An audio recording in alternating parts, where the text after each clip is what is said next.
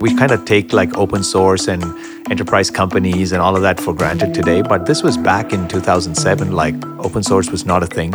I mean, open source was known, but not too many people used open source software back then.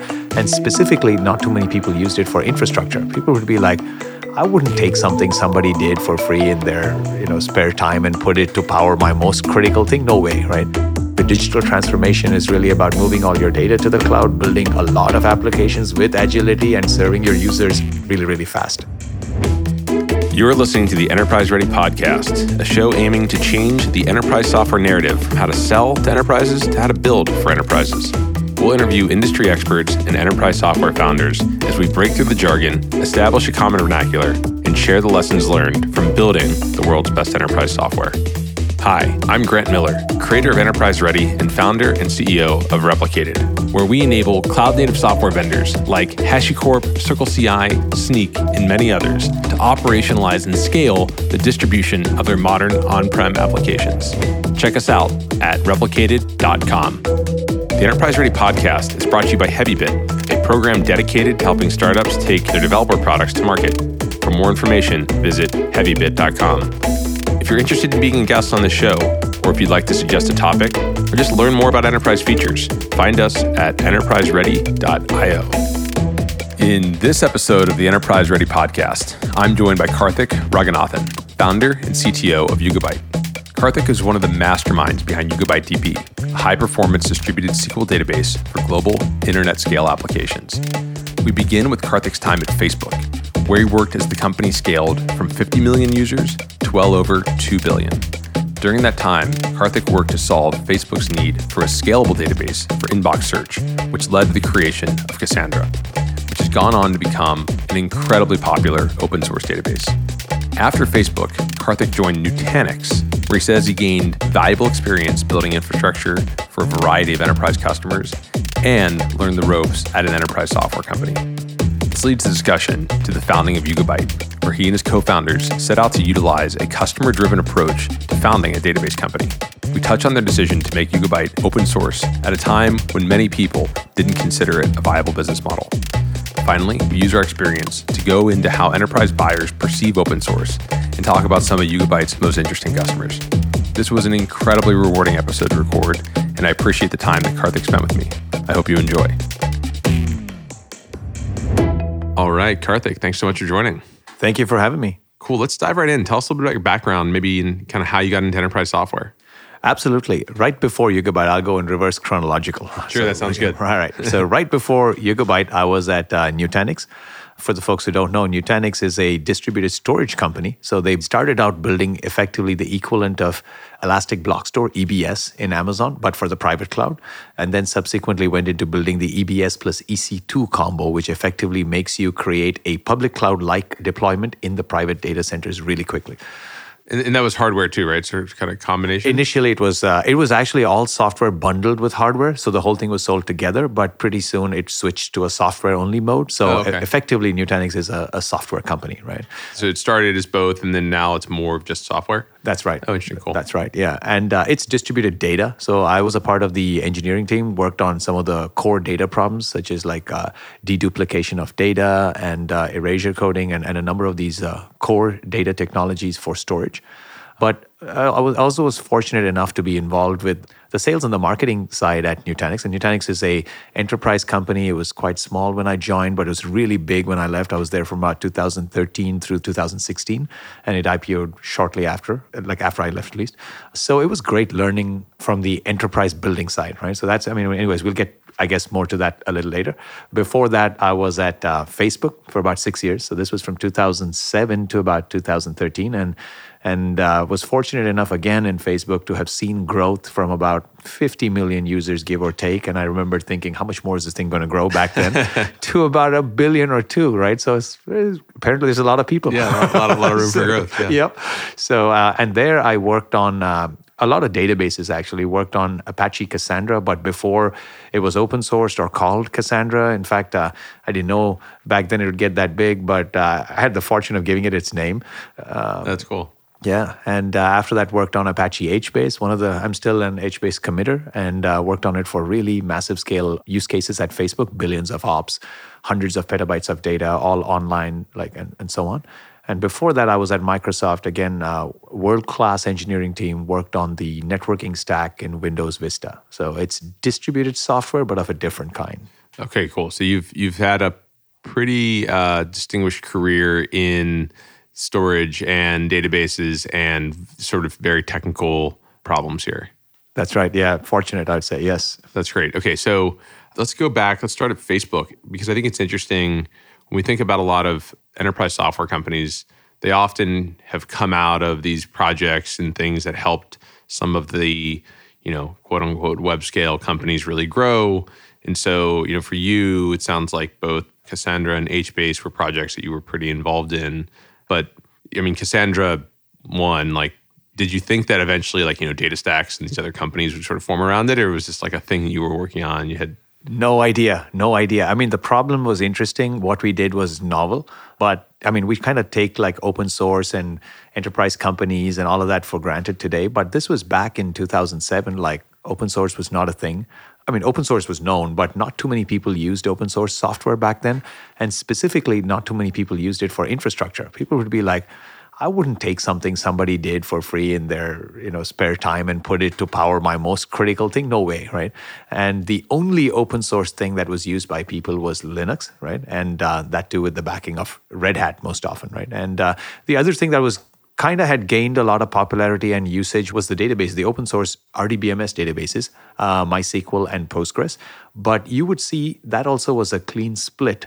The traditional enterprises and anything that was deemed mission critical would always go to Oracle and SQL Server, right? And you'd see that the new age web apps where people couldn't actually afford to pay Oracle or SQL Server the amount of money to run these things because they were deemed less mission critical, at least back then, would go to Postgres or MySQL, right? So the open source revolution was kind of brewing at that time, and MySQL and Postgres couldn't scale. In fact, Facebook's own tier of critical data was on MySQL at that time, right? So Facebook was a pioneer in that sense, and as were a lot of the top tech companies, the big giants that we see today, right? The traditional enterprises, they were just getting started with MySQL. Now, in the middle of all these forces, we wanted to, and we stored our Facebook user data in a sharded MySQL tier, and we had cutting edge engineers running it and building it, and so we had the technical firepower to do it. But however, when we wanted to do inbox search, right, that's how we got started to build Apache Cassandra, or what would become Apache Cassandra. And the problem there was... so searching over the messages that you're searching the messages, yes. And no one wanted... And you search so rarely, if you think about it. You read all your messages, and then you keep around a lot of messages, and then maybe you search some, right? So the probability of you searching versus the amount of writes you get, it is skewed heavily towards writes. And search indexes are much bigger than the data, because if I sent you a message with 10 words, you would have 10 entries in the index, whereas there's just one entry for your message. Right? So it kind of explodes, and you need the index for you need the index for me, so it kind of really explodes. And so we didn't want to put that in MySQL. It was both not cost effective and operationally a nightmare, because we'd just be scaling. That's all we'd be doing, right?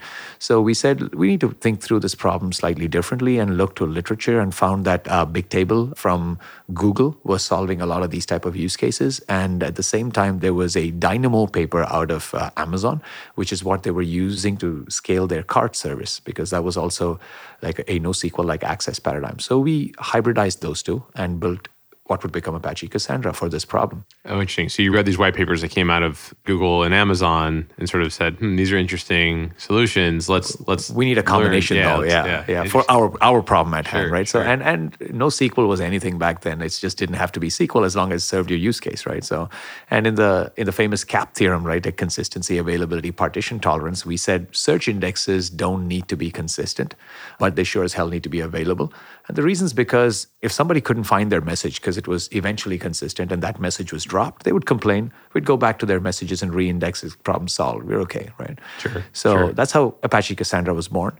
But then we said after that, the next evolution was we saw the growth of transactional data itself explode. So this is, I wouldn't call this transactional. This is kind of derived data. So it's secondary, right? Like a search index on the messages is secondary, but the message itself is like absolutely core. Now, back then in Facebook, again, this was around 2009 to 2010, when Facebook had the vision of simplifying messaging for everybody. So they said, like, there's no use in actually making you send Facebook messages to some people, SMS-like communication or chat to somebody else. And phones had just come out and SMS was becoming popular. And so you had to figure out, oh, that person's like of the previous generation, so maybe he wouldn't do SMS so often. But these people, like our younger generation, they definitely do SMS. And these guys in the middle, they want to chat, and each going to a different system. And chat was stored only in memory. And so it was all like fragmented. So the vision was just send the message and let the person receiving the message figure out how they want to receive it. You don't have to figure out what they want and what they would do based on what you think is right. Let them just give them the choice, right? But what did that mean for the infrastructure? It meant that we were getting billions of messages a day, like about 10, 20 billion messages sent through chat, right? And we used to get hundreds of millions of messages through the Facebook messaging service. If you combine the two, you now have a lot of messages flowing and have to get stored as opposed to in memory, right? So you really needed a scalable database, and you couldn't lose these messages because imagine using SMS or something and it keeps dropping your messages, right? You'd be like, oh, this service sucks, I'm going to switch, right? So we wanted to make sure we absolutely gave guarantees on consistency and as high in availability and correctness and so on. So the CAP theorem actually shifted from an available and partition tolerant to a consistent and partition tolerant, and do whatever you can to make it available. At that point, we ended up looking at, again, a lot of research and architectures, and we picked Apache HBase.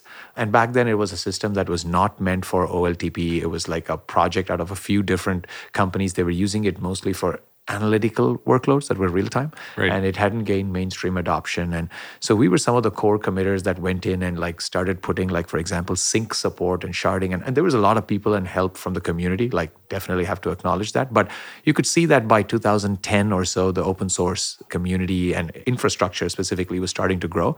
But anyways, we got HBase into production, I'd say in 2010, towards the end of 2010, 2011 for Facebook messages. So, I mean, right off the bat, it was 20 billion messages coming in. It stored the actual search index and it stored the message data. And it was like hundreds of terabytes to multiple petabytes of data that we stored. And our target was to be capacity bound, just add more machines because you couldn't store anymore. So we had to pack in efficiency and make sure latencies were low, a lot of good stuff, right? So, but then subsequent use cases started becoming attractive, like for this type of a database, now that we had built one.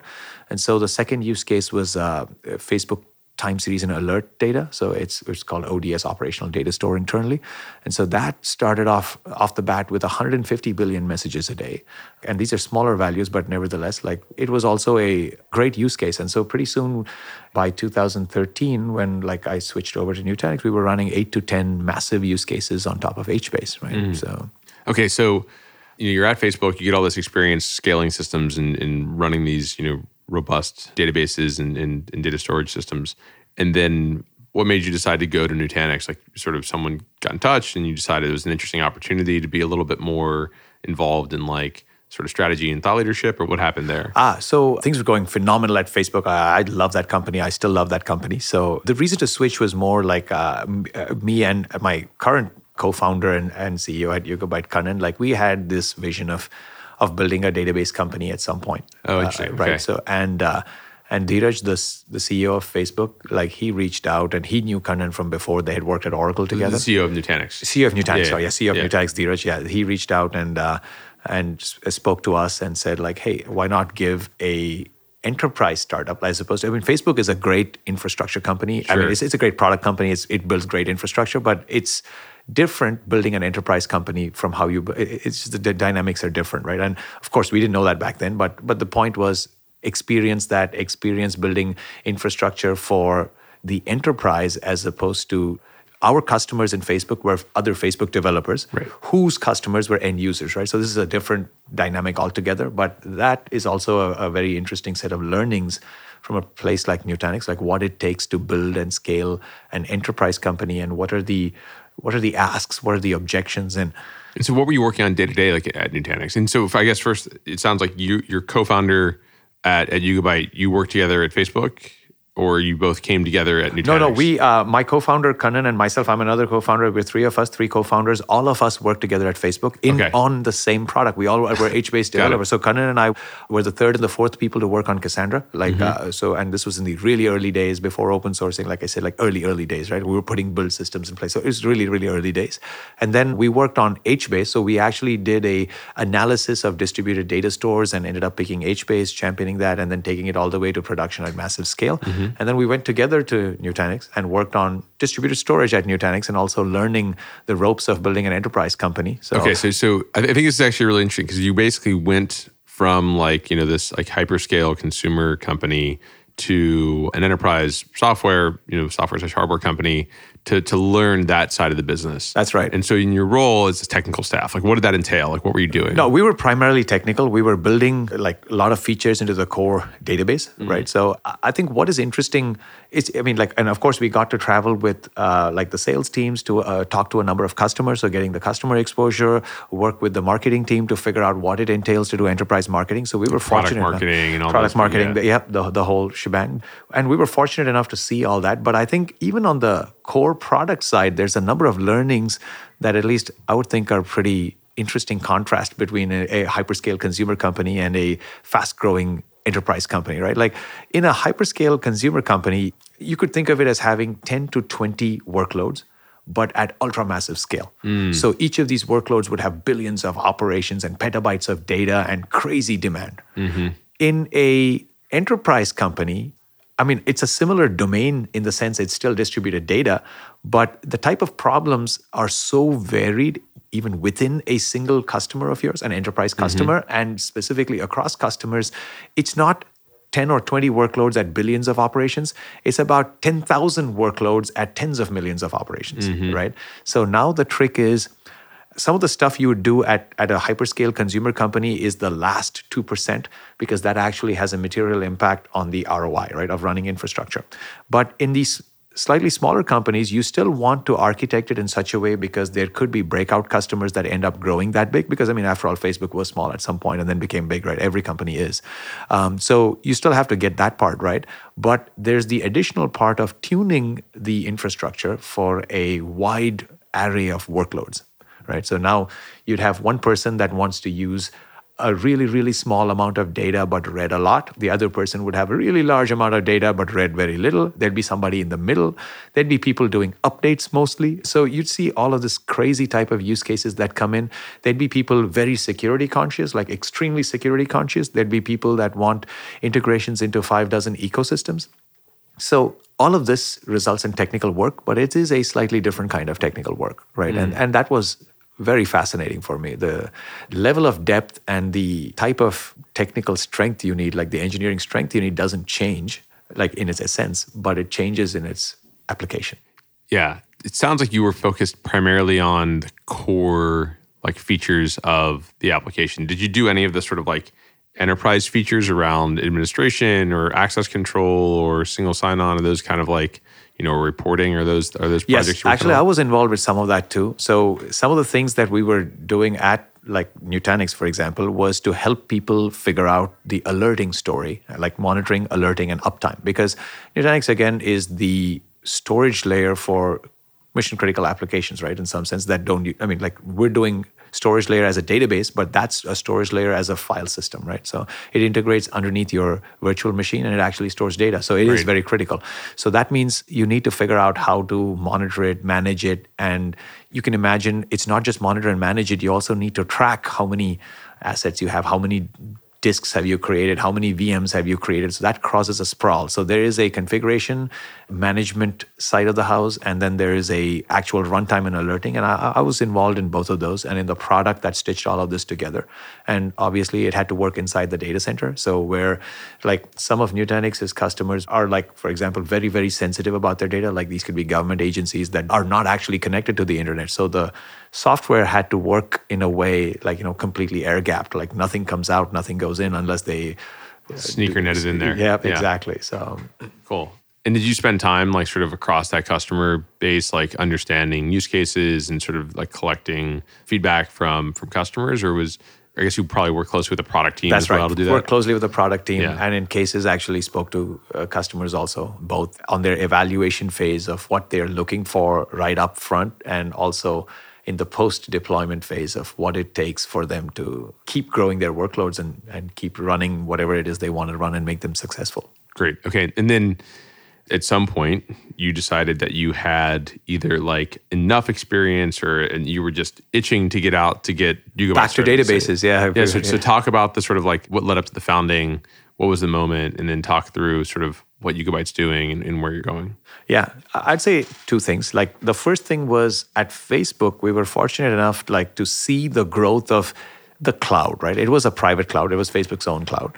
But we had gone from like a couple of data centers where really one data center was used a lot and the other data center was kind of a read replica and a DR target. Like it was that type of a setup. And when you say like it was a cloud, you mean like there was basically programmable compute where you had an API that could like give you access to new machines and things. Yeah. But I also mean the deployment paradigm. So it's a bunch of things. But maybe I'll just go through the short genesis, right, of what I mean by the cloud, right? So initially it was just like two data centers, one primary for all the writes and consistency, and the other as a failover target, right? That was the old days of everything, right? And this is like say 2007, 8 or whatever. Active, passive, two data centers. And if you look at traditional enterprises, a lot of enterprises still follow this paradigm, right? Now, it went from there to, hey, we just need to utilize all this hardware and data centers better for better ROI and for better expansion. So that means go from a pure active-passive to active-active, and it need not be active-active for just one application. It could be active for one, active for another in different data. Let's just try to disperse it, right? So went through that to expansion to multiple geographic regions, to figuring out, hey, if you had just one data center in one region and all of that is connected to the same power outlet and somebody, in an honest mistake, trips on that power outlet, your entire data center is out, right? You don't want to take on this type of unnecessary risk. I mean, and you can also think of natural events like floods. This has actually happened. Like, I think Katrina, one of these floods actually took out some data centers for people. So there's a variety of reasons why you want to geo-disperse data.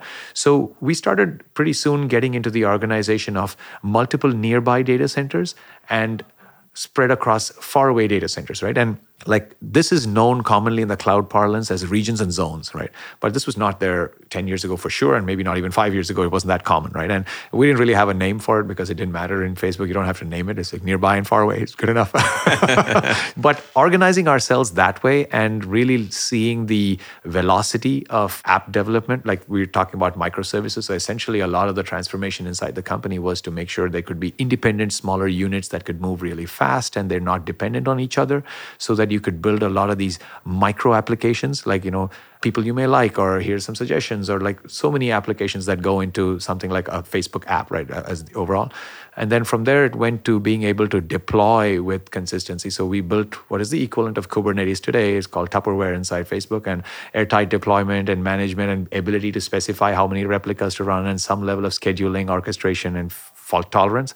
And then we went into the data side to figure out how to really geo-disperse data to deal with scale and failures and rolling upgrades. And so seeing that whole journey, some of it directly, some of it indirectly, of course. But yeah. And so it was like the Tupperware is a little more indirectly, you were like a user of Tupperware? As a database, we hadn't quite used Tupperware because it wasn't quite necessary inside Facebook. Like we were like a managed service for the database inside Facebook. And so our users didn't really care where it ran as long as it just worked. And was Tupperware, I always kind of assumed, was it somewhat Borg inspired, kind of like these white papers as well? Yeah. I mean, I don't know the genesis, whether it was Borg or it just grew organic. I'm not sure of that. But I did know a lot of application deployment started happening through Tupperware for the right reasons, right? You want, you don't want mistakes like somebody was using a machine for development and suddenly that machine went into production and that now you have hacked code all over the place and getting exposed to users and you have 10,000 machines and you can never find this one. And so users hitting that machine are seeing weird things, but nobody knows, right? So, so you want an airtight deployment, for example. So that's how it really started. But after that, people said like, hey,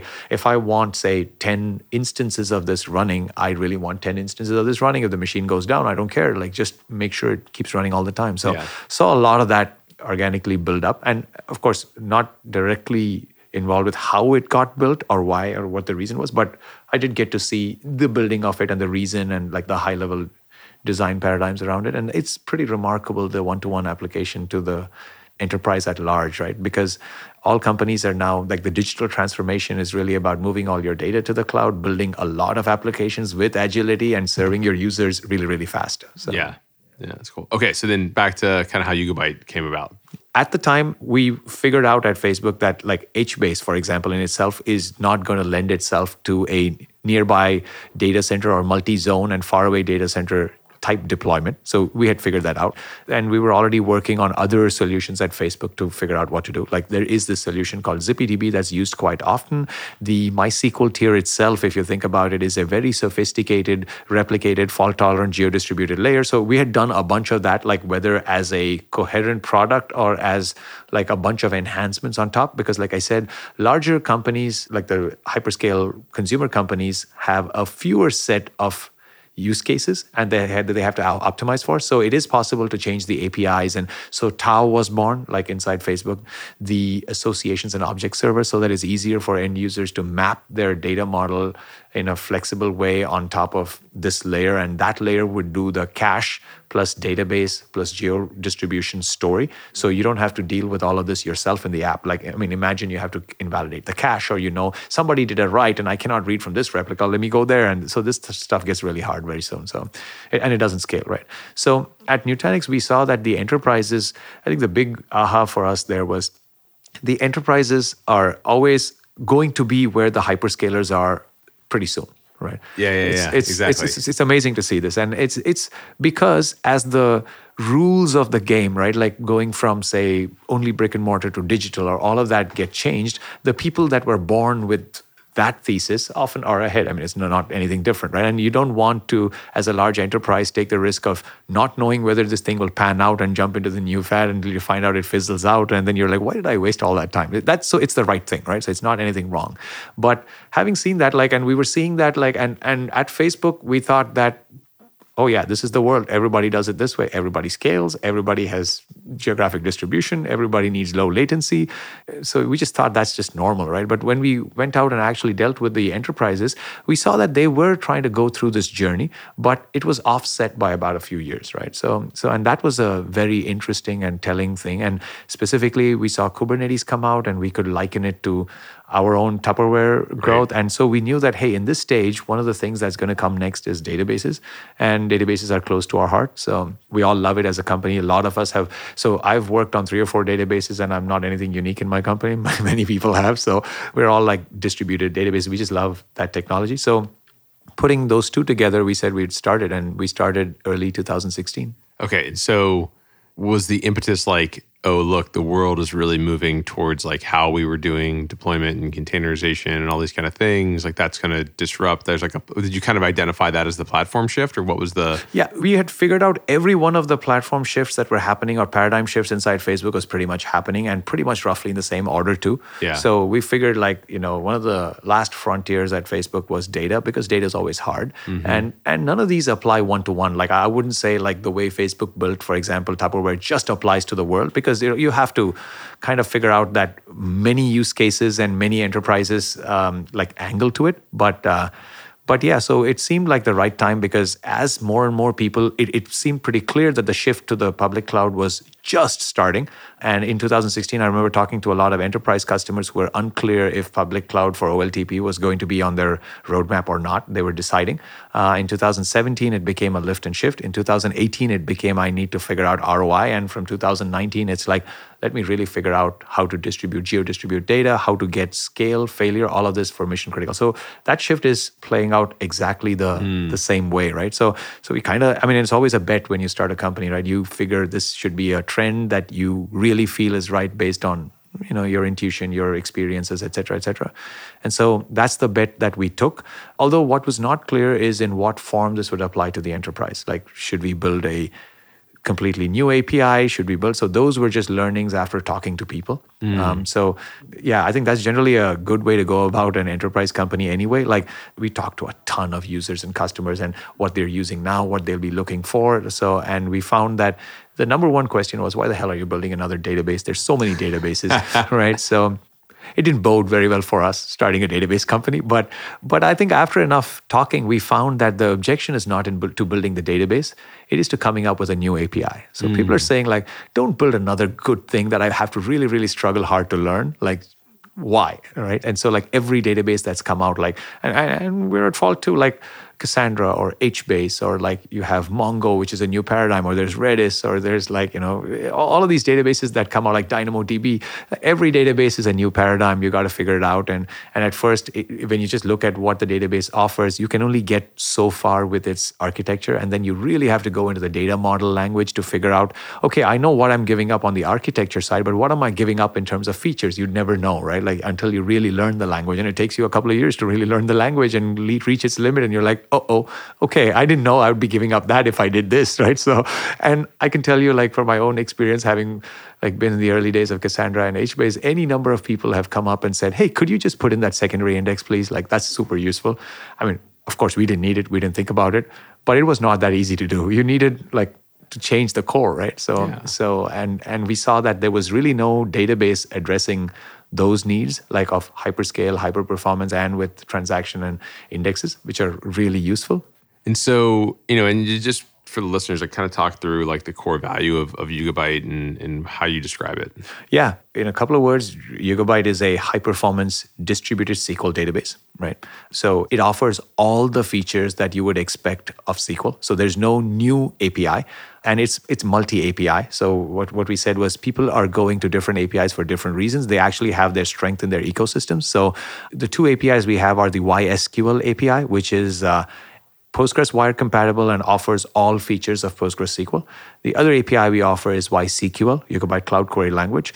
And this has its roots in Apache Cassandra, but it is still semi-relational in the sense you cannot do joins, you cannot do a few things, but you still get geographic distribution, transactions, document support, indexes, you get all of that stuff, right? So, and the difference is if you really are thinking of scale, you probably don't want to be doing joins. I'm talking upwards of tens or hundreds of terabytes, right?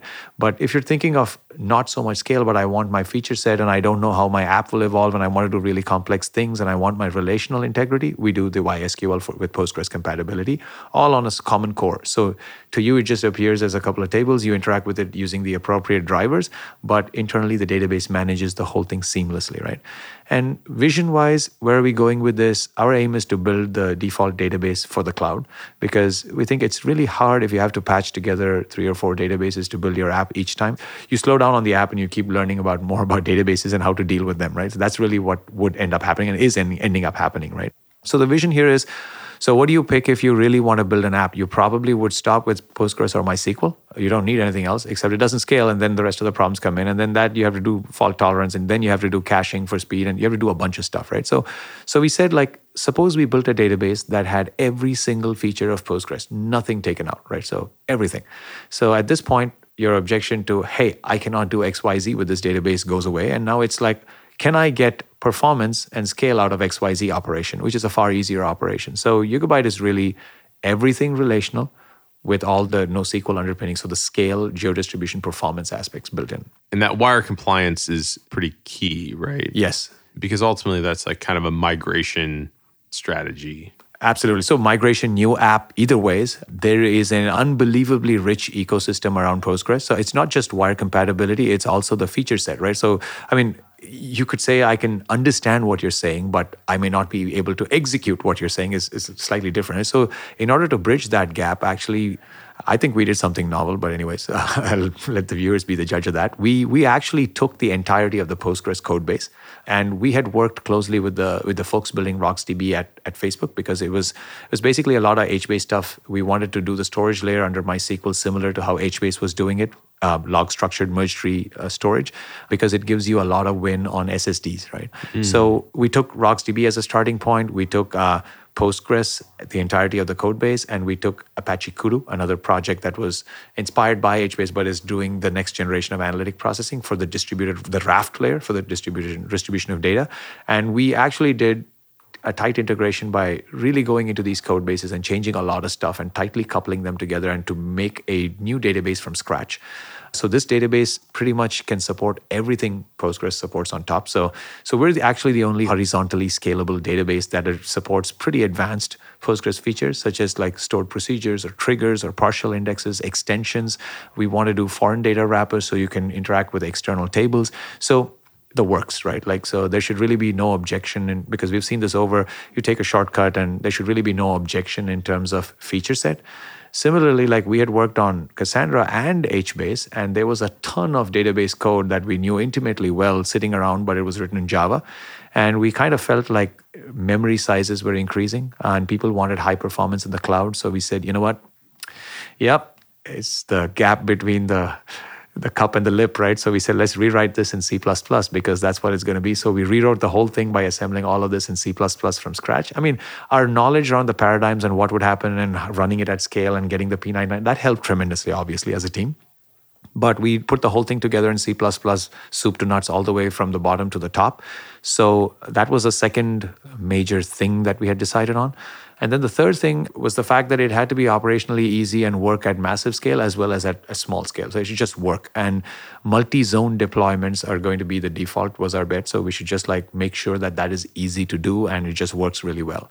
And go from there to other more advanced multi-region deployments. So we support a ton of multi-region features like read replicas, async replication, bidirectional async replication, and so on and so forth. So like even just geo-stretched clusters, like you can have some nodes in the US, some nodes in Europe, some nodes in Asia, and you can get geo-consistency, but read from the nearest data center. So we support a lot of those. Wow, that's cool. So those are the three pillars, right? Like high performance, all of SQL, and scale and geo-distribution. Great. Okay. And you open sourced it. We open sourced it, yes. Right. Again, that's an interesting journey. 2016, when we started the company, it was not clear that open source as a business model would be viable. It was unclear. Like there was a lot of people saying it's not, and we're just new to building businesses. It's not like we'd built a lot of businesses before. So we said, and Nutanix wasn't open no, source. It's right? not. No, it's not. No. So we said, and there's a bunch of other people saying the future of the cloud is database as a service. So, and if you're building it as a service, you definitely should not open source. And so Snowflake hadn't open sourced, but there was a bunch of other guys open source. So it was a confusing time. So we knew that we always wanted to open source because, I mean, hey, Apache Cassandra, Apache HBase, I mean, what do you expect, right? So we said, like, let's fight our own biases here. Let's like hold the horses a little bit and really understand what's going on. So we took about a year or so building the database, but not doing anything. We're just building it in stealth and saying, like, we'll figure out what this company should look like. We know how we want it to look like, but we should really make sure we don't make a silly decision. 2017, it became pretty clear to us that open source is the viable path, is really going to be the path to go forward. And was that just based on like the success of open source infrastructure, or what was the? Yeah, so a couple of things. Having spoken to a lot of customers, I think a few things came out pretty clearly. Like first thing was a lot of customers, I'm going to say this objectively, hopefully no one takes offense, but a lot of people don't like Oracle, right, for its closed behavior. Sure. They don't know why they're paying Oracle or how much they should be paying, or et cetera, et cetera. I don't think that's very, that's not very controversial. It's okay to say that many people don't like Oracle. There may be Oracle people who like Oracle. I don't know. But I'm just like saying what I heard. So I mean, the Google Cloud CEO, Thomas Kurian, he's from Oracle, He just commented how he didn't like Oracle Cloud. Okay, so then maybe I'm okay saying that. Yeah, you're okay saying it. Okay. He worked there and ran it for a long time. That's true. So I'm doing way better than that. You're just a casual observer, so I think you're okay. All right. So we did hear that, and one of the reasons for that is the lack of transparency. And a lot of people associate open source with transparency, which it is, right? Like unbelievable amount of transparency. Like 100%. Doesn't work. Yeah. You know the architecture. You can go work on it. You can go fix the feature. You know exactly why you're paying or why you're not paying. All of that is fine, right? Yep. So that's number one. The second thing about open source is it accelerates both your maturity cycle as a software, like a lot of people using it, but also accelerates your feedback from the customers, right? Because you would now have to get 100 different customers to have used it in 100 different ways to mature your product. You just have 100 different users using it on day one and saying, hey, here are some of the issues, and some of them will help fix it. So that's the other great part about open source, right? The third big learning was that there were a set of people saying, like, database as a service is the future, and that doesn't need open source, so don't do it. So, I mean, these are all legitimate points, right? Like, so for that point, what we had realized and what we're still realizing is that as a new database, or even philosophically, many companies do not want to give up control on their data, on their machines. I think you should probably be seeing this a lot, like, given the set of tools you're building, because people want both the ability and the flexibility to, say, move from one cloud to the other for whatever business reason, or like stay on premise or keep straddled or move back to the on premises because it's expensive for any number of reasons, right? Sure. And the thought is, like, if you give up all the control and put your and analytics did well, like as a service, right? Like Snowflake's doing well. All of these analytic companies are doing well, and that's because analytics is bursty. Like, you just need to spin up 1,000 machines. You need to get 1,000x the speed up, and then you shut down all the 1,000 machines, and you can go home, right? Like, I don't need to own anything. I just paid for 8,000 machines of compute. But your other option would be to have 1,000 machines for those crunch times. And what are you going to do, right? So analytics has a natural affinity for the cloud. Like, so, different people using 1,000 machines at different times, it's better off on the cloud provider side and not on your side, right? So, but OLTP is different. OLTP is the lifeblood of a company. Like, it's like if your users cannot log in, if you cannot see those orders, if the orders cannot get placed, you cannot check out. All of these are killer problems, and they're nowhere close to the scale of analytics, and they run all the time. And define OLTP real quick. It's the OLTP term is online transaction processing. That's the acronym. Yeah. But it's really anything that an end user would interact with or is transactional. So the time to serve this, like in an analytic style use case, you're trying to figure out your usage patterns. You're trying to figure out, say, how many people visited my site from North America between, say, 15 and 40 years of age from the these states. That's a great analytic query, and it's okay if it takes even an hour to get you the answer. So it's not really inline. It's not inline. Yes. Yeah. But if you are trying to log into an app, you're trying to browse and place an order. It can't take an hour. No, you're placing that stock trade. Oh, hell no. 1 hour later, everyone's out, right? So OLTP is growing really fast, right? And this is a part of so we probably don't think, or at least I never used to think about it until I spoke to the people. But like, for example, on Amazon's retail experience, right? We kind of take it for granted, right? And it wasn't there 4 years ago. I mean, at least I never used it as much 4 years ago. Now, like, number of people actually going out and shopping physically in stores has dropped quite a bit, right? Like on, like, say, before Christmas shopping, like the holiday shopping, a lot of people do online, right? The online sales have skyrocketed. Every year, the Black Friday and Cyber Monday sales have been growing higher and higher. Sure. And this year's no different. It's the new record for how much. So it's clear that pattern's going up.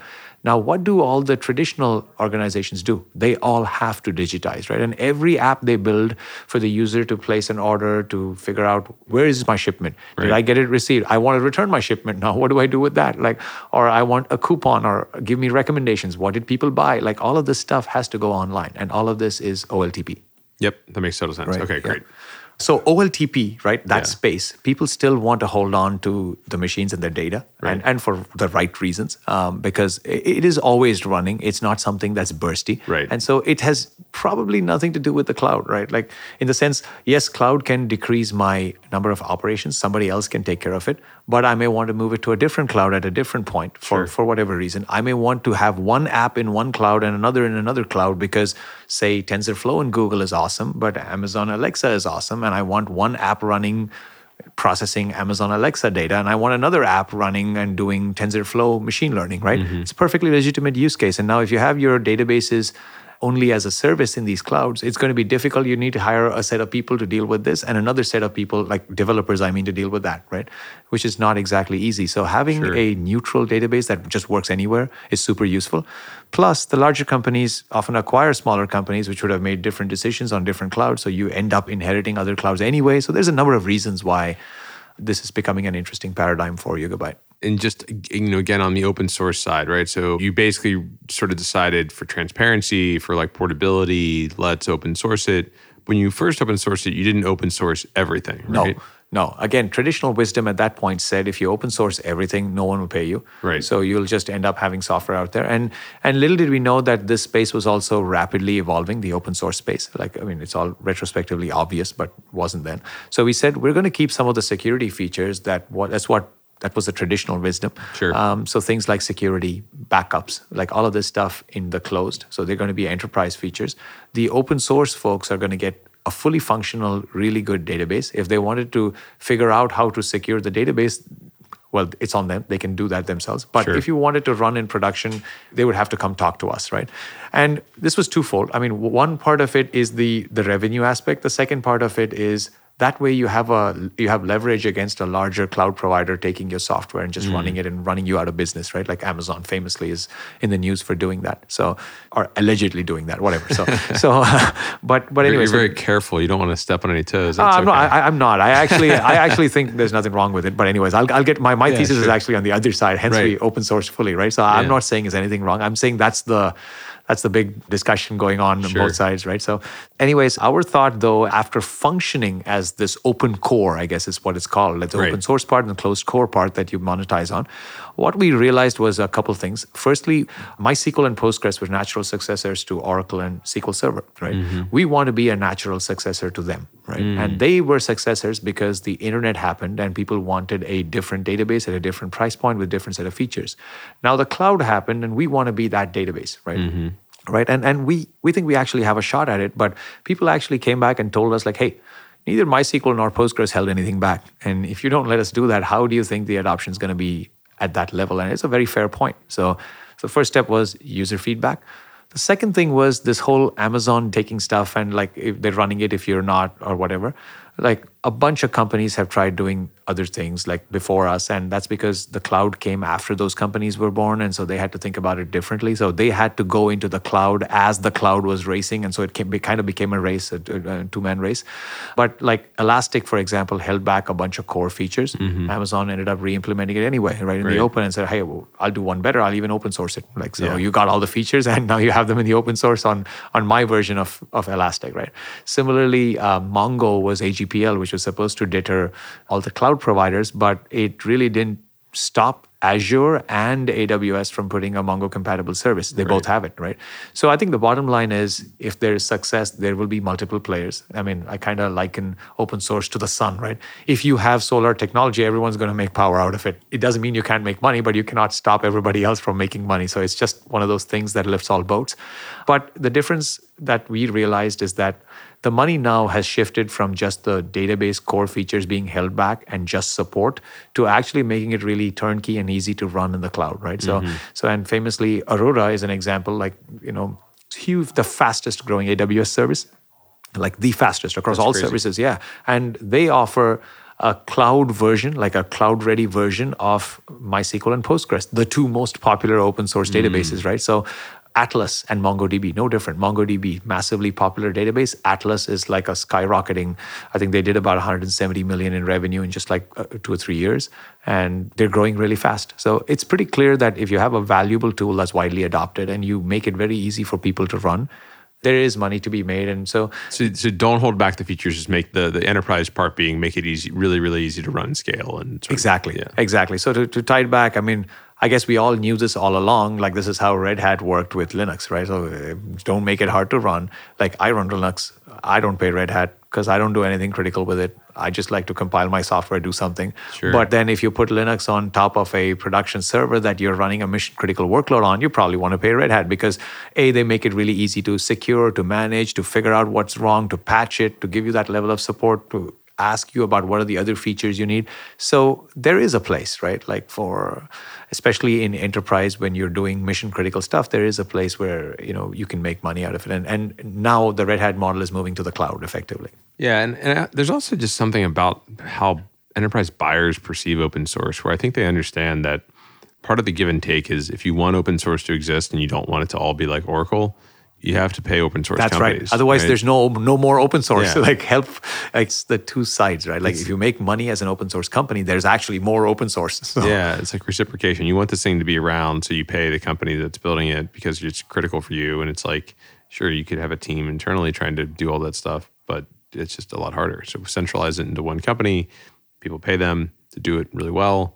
And I guess the model now, right, is sort of like managed Yugabyte, and then the like sort of enterprise like distribute that same management layer to enterprises to run privately. Those are the two different options. On the commercial side, yes. Yeah. The one that Yugabyte as a company manages is called the Yugabyte Cloud. It's still in beta. And the far more popular commercial offering that we have a lot of customers, happy customers using is called Yugabyte Platform. It's the one that goes into the customer's account. And people are using it for doing billions and billions of operations per day. And the scale is phenomenal and they're pretty happy with it. That's great. Can you talk about just in general some of your customer logos, like who's working with you? Oh, yeah, absolutely. So, I'll talk about some of the high-scale customers and interesting stories. Like we have, for example, this customer Plume, right? Like Plume is a Wi-Fi device company. Like they get quality of Wi-Fi from people's homes, right? So, like for example, if you're using some of these big ISPs, like Comcast, for example, you're already using Plume because they try to figure out, are your devices at home secure? Are they functioning okay? Is the communication between them fine? What is the quality of Wi-Fi at home? Because slowly our homes are becoming mini data centers. Like, in fact, there's so many devices going all over the place. And they're growing rapidly. They have a large base of customers. They work with multiple of these Wi-Fi providers. They sell a Plume device that you could stick into your home to go get it, like to do it yourself, to see the statistics yourself. So Plume uses Yugabyte. Like they had looked for a number of databases to run at scale, and they were originally on Mongo, and then looked at Cassandra and looked at a bunch of other stuff. But they wanted real scale and with transactional consistency because they're a B2B company, and they cannot say they lost some data. It doesn't work that way. And they wanted multi-zone deployment, high availability. But what is the coolest thing about Plume, and they spoke at our first user conference last year around September, is as of then, they were doing about 27 billion operations per day on about a 35 terabyte data set. And they were projecting that it would go up to 75 billion operations per day this year, right? So, I'm just saying, like, we used to be pretty proud at Facebook of a few billion operations per day. And now, many companies are crossing. So we have about 5 or 6 companies in our paid customers that are north of 1 billion ops per day. So it's apparently that barrier is not that hard to beat anymore. Yeah, it's funny. It kind of reminds me of when people started introducing these projects outside of the hyperscale companies, right? People would be like, you're not going to run at the scale of Facebook. You're not going to run at the scale of YouTube. You're not going to run at the scale of Google in general. And it's like, well, until you are. Yeah, like you probably will never actually catch those now, but like you'll be where they were 5 years ago in 5 years, which is formidable. Yeah, it's like, and it's a lot, right? It's like so, and I think that's partially why those technologies follow, and a lot of the groundbreaking tools come out of these groups. So that's right. Yeah. So another interesting example is this customer Narvar. Like we were actually on a Google webinar because they're using Google too, and it was like Yugabyte, Narvar, and Google Cloud just talking about the thing. So learned a lot myself from there. But anyways, like Narvar does over again 1 billion ops per day on Yugabyte. Their customers are retailers, and they help the retailers' customers get a good post-purchase experience. So after you place your order, they'll do shipment tracking, return tracking. So we talked about what happens to your order after it's placed, right? So we know everything up to then, but after that, it just shows up on your doorstep. But there's actually a lot of stuff that happens, right? And if you return it, there's a lot of stuff that happens. So Narvar takes care of that, and their customers are like the who's who of the retail world. Like they have, like for example, Macy's and Home Depot and Gap and Neiman Marcus and all of these big brands who are using Narvar like to do that the post-purchase experience. Now, the funny thing is the retail industry goes crazy and on fire the last 3 months of the year, like because Black Friday, Cyber Monday, Christmas shopping, all of this stuff.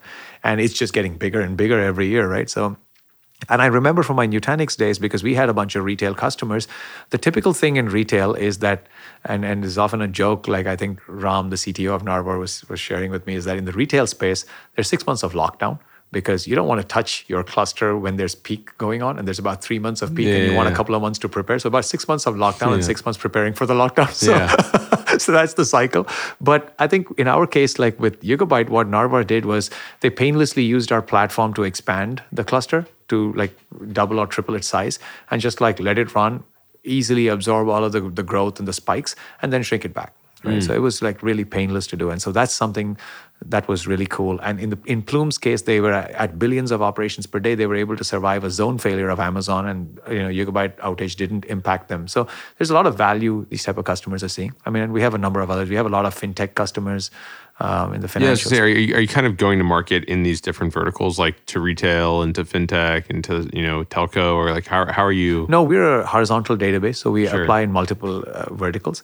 So our path has been more looking at users and customers that want to do digital transformation and move to the cloud. They're interested in microservices. They're interested in geographic distribution scale. So we just use a horizontal message. But of course, we have to echo the message in every vertical. But in every vertical, there's a subset of thinkers that are currently already reasonably transformed, some of them undergoing transformation, and some of them thinking about it, right? So, and this kind of true of every vertical.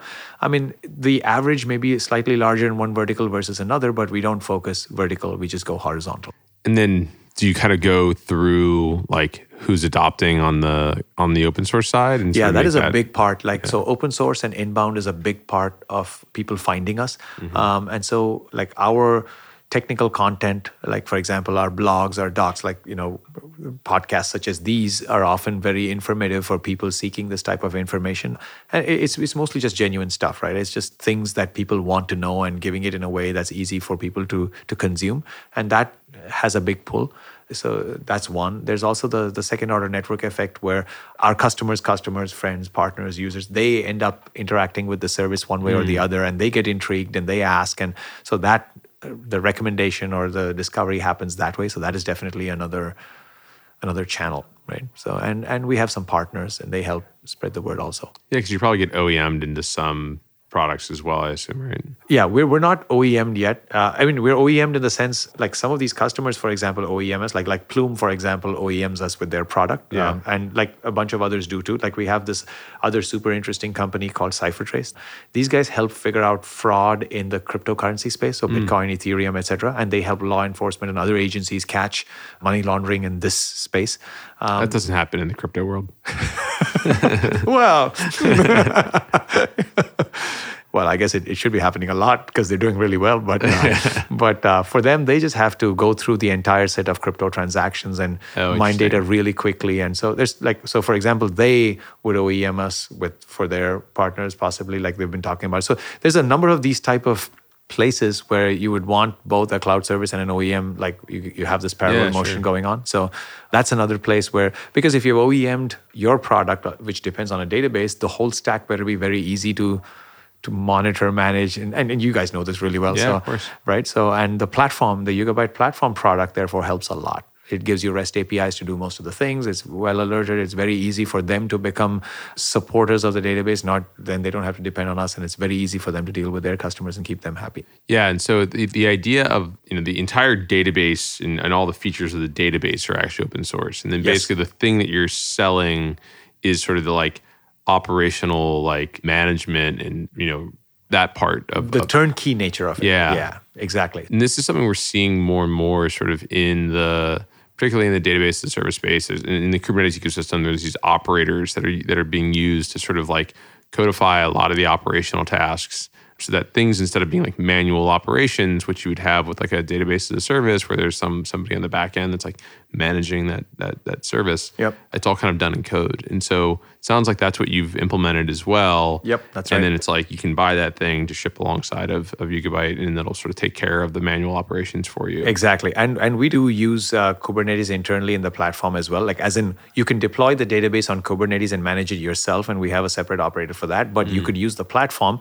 and the platform actually makes it agnostic whether you deploy the database in your stack on a bare metal VM or Kubernetes. It's the same to you. And it doesn't matter which cloud you go to. It's pretty deeply integrated with that particular cloud service, which is actually not something Kubernetes would do. For example, I want turnkey security by integrating with Amazon's KMS because I'm on Amazon and I want encryption and my keys rotated every 6 months and I want nightly backups, right? All of that is a couple of REST APIs away. Got it. Okay, right. Cool. As opposed to, Kubernetes does codify, and I probably will get there. And at that point, we'll also keep adapting and, adapting and adopting Kubernetes.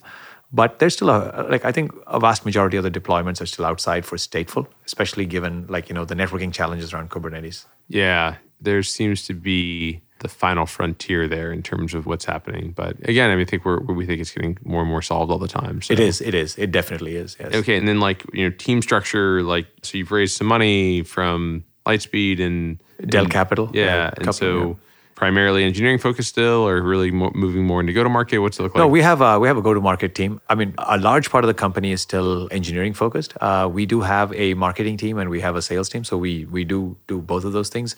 We also, this one falls between engineering and marketing actually, but we have a community team, like the open source side of things too. Because DevRel DevRel and developer success and making sure we're answering questions and getting people successful on the product. So that's a huge part of our focus also as an open source company. And we want people to contribute because especially if if somebody adopts the database and they have these couple of small or big features that they want and they think they can get it done, it's more exciting for them to do so, but it's also more timely for them to have the control, right? So they don't have to. So like with a cloud, the problem is somebody runs the service, you want something done or something doesn't work well, you open a ticket and you don't know what happens, right?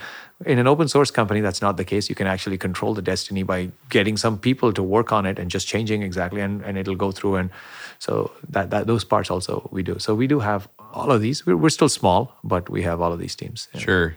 And I'm guessing like fundraising, you just, folks were pretty excited because of your backgrounds from Facebook and Nutanix. So it was pretty easy to get those first rounds done. Yeah, the first round was, really easy. The second round, like it was actually very exciting to see our customers like slowly turn into our champions. So that's starting to happen. And now we have a lot more vocal champions and a lot more people that really love both us as a company, our product, our support, and like the way we interact with them through the community. So it's trending the right way.